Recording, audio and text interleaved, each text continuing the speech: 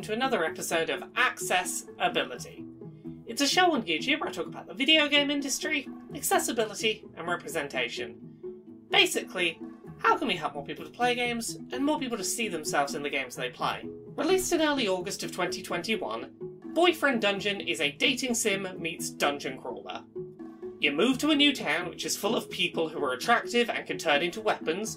You go on dates with them, which builds up your relationship so you get more attacks, so you can be better at dungeon crawling, which lets you go on more dates, which lets you get more attacks and get better at dungeon crawling. That's your basic gameplay loop. Date hot people, use them as weapons, advance the plot. Now that Boyfriend Dungeon has officially released, 3 years after it was kickstarted, and I've had a chance to play through the entire game and let it soak in a little bit, I think that the Boyfriend Dungeon does some really interesting stuff in terms of both accessibility and representation that are worth talking about. So today, on Accessibility, we're going to be talking about Boyfriend Dungeon. We're going to talk about some of the default character customization options available in the game. We're going to talk about the ability to opt out of messages from Mum. And we're going to talk about some of the more traditional mechanical accessibility options found in the game. I'm going to kick off today's discussion of Boyfriend Dungeon with a look at what I think is one of the game's most interesting and unique accessibility features: the option to opt out of messages from Mom. Over the years, a surprising number of video games have featured messages from faceless characters called Mom as part of gameplay progression. A recent example many of you may be aware of is Animal Crossing New Horizons, the latest game in the Village Cultivation series to send these kinds of messages to players. These messages can be upsetting to receive in games for players who have trauma around their mothers, be that an upsetting relationship with a living mother or difficult emotions about a mother who's passed away. I know friends who struggle to play Animal Crossing games for this exact reason. This is particularly a problem in games with character customization, where Mom is a faceless character implied to be your mother as the player. When you first boot up Boyfriend Dungeon, the game warns you that while playing there will be text messages sent to you, ostensibly by your mother. The game gives players the options to turn off these texts entirely so that they will not appear in-game. None of them contain plot-critical information. They're usually just caring interactions from a mother whose child has moved away from home for the first time. I can't think of any other video game I've seen that offers the option to turn off Mom messages, and it's a really neat accessibility feature I would love to see become more common. Moving on to some more traditional accessibility settings, Boyfriend Dungeon contains a feature called Goddess Mode, which will cause players to take 50% less damage during dungeon runs. There are no options for other degrees of damage reduction, either larger or smaller, but the mode's inclusion is still appreciated. Players can also turn off screen shaking effects, which can be useful for photosensitive players. Additionally, before the game begins, players are given content warnings informing them that the game will contain references to unwanted advances, stalking, and emotional manipulation. This content warning is a little misleading, as it makes it sound like these will be topics mentioned in passing rather than unavoidable prominent plot elements that will be directly experienced throughout the game by the main character. The game's developer has acknowledged that the content warning does not adequately explain the intensity of these topics in the narrative, or the fact that they will be happening in real time to the player, and has announced a patch which will update the content warnings. I record these episodes a little in advance of them airing, so if that patch is live by the time this episode goes live, I will update people with a pinned comment.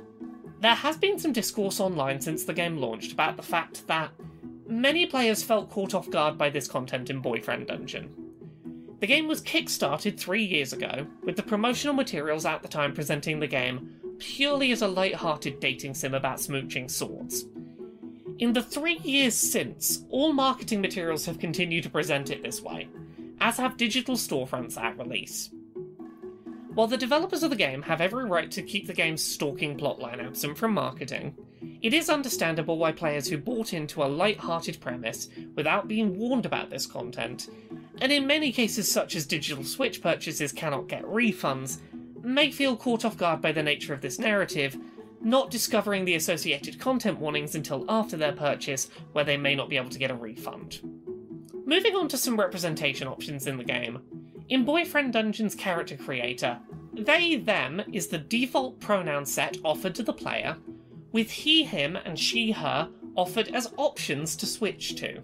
Dating romance options are not locked behind your choice of pronouns, and you can change any aspect of your character creation, including name and pronouns, freely during the game at any time as often as you like. A few terms in the game are tied to your choice of pronouns, such as the player being called daughter by mom if you pick she/her pronouns, but beyond that, very little is explicitly tied to pronouns. The default character creator outfit is a generic white shirt and blue jeans, but right from the start of the game you do have the option to switch to more typically gendered outfits such as dresses, regardless of the pronouns you've selected.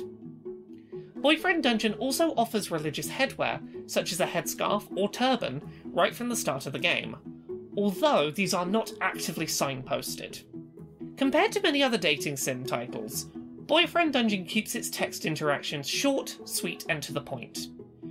The game reduces a lot of the space-filling fluff that usually happens between dating moments in a dating sim, and instead only contains text for each character's 6 dating scenarios, keeping the game more accessible to players with dyslexia or ADHD who may struggle to read long chunks of text. Additionally, while the game is called Boyfriend Dungeon, players are not simply limited to male romance interests or forced to make every encounter romantic to make it emotionally fulfilling. There are female romance options, non-binary romance options, and even a cat to befriend in one of the game's more surreal plotlines. Having now played through Boyfriend Dungeon over a couple of lengthy play sessions, overall I think I've really enjoyed the game. The dungeon crawling combat is very satisfying, even if it's not as replayable as something like Hades with its randomised elements. I played through it once and I didn't have any great desire to go back and do more of the combat. The dating sim elements, I think, really benefit from being shorter and more concise, and I really like the fact that you are not locked into just dating a single character in a single playthrough. You can see all of the plot lines in a single playthrough, which is great for me and my desire to do completionism in a single playthrough. You need to go in being aware that a big part of this game's plot, and probably the driving force of its narrative, is your player character being stalked and emotionally manipulated by someone who you may not want to date, but does not take no for an answer. I think that's pretty counterintuitive to the marketing, and it's something that for a lot of people is going to catch them off guard, and may mean that this is a game that isn't something they want to play. But if that's not a barrier for you, if that's something that you're okay with experiencing in media, I think that this game has some really sweet, wholesome, lovely, concise dating sim elements that are well worth playing through. I think that the combat really helps to break up the flow and is a lot higher quality than I would expect out of something that's primarily a dating sim. There's a really neat little game in here. Boyfriend Dungeon certainly isn't a world-changing gameplay experience, but it's full of a lot of charm, a lot of heart. The gameplay that's there is polished and solid and fun while you're playing it. There's a lot of neat little accessibility options that I haven't seen done in other games, and I'm really glad this exists and that I made time to play it.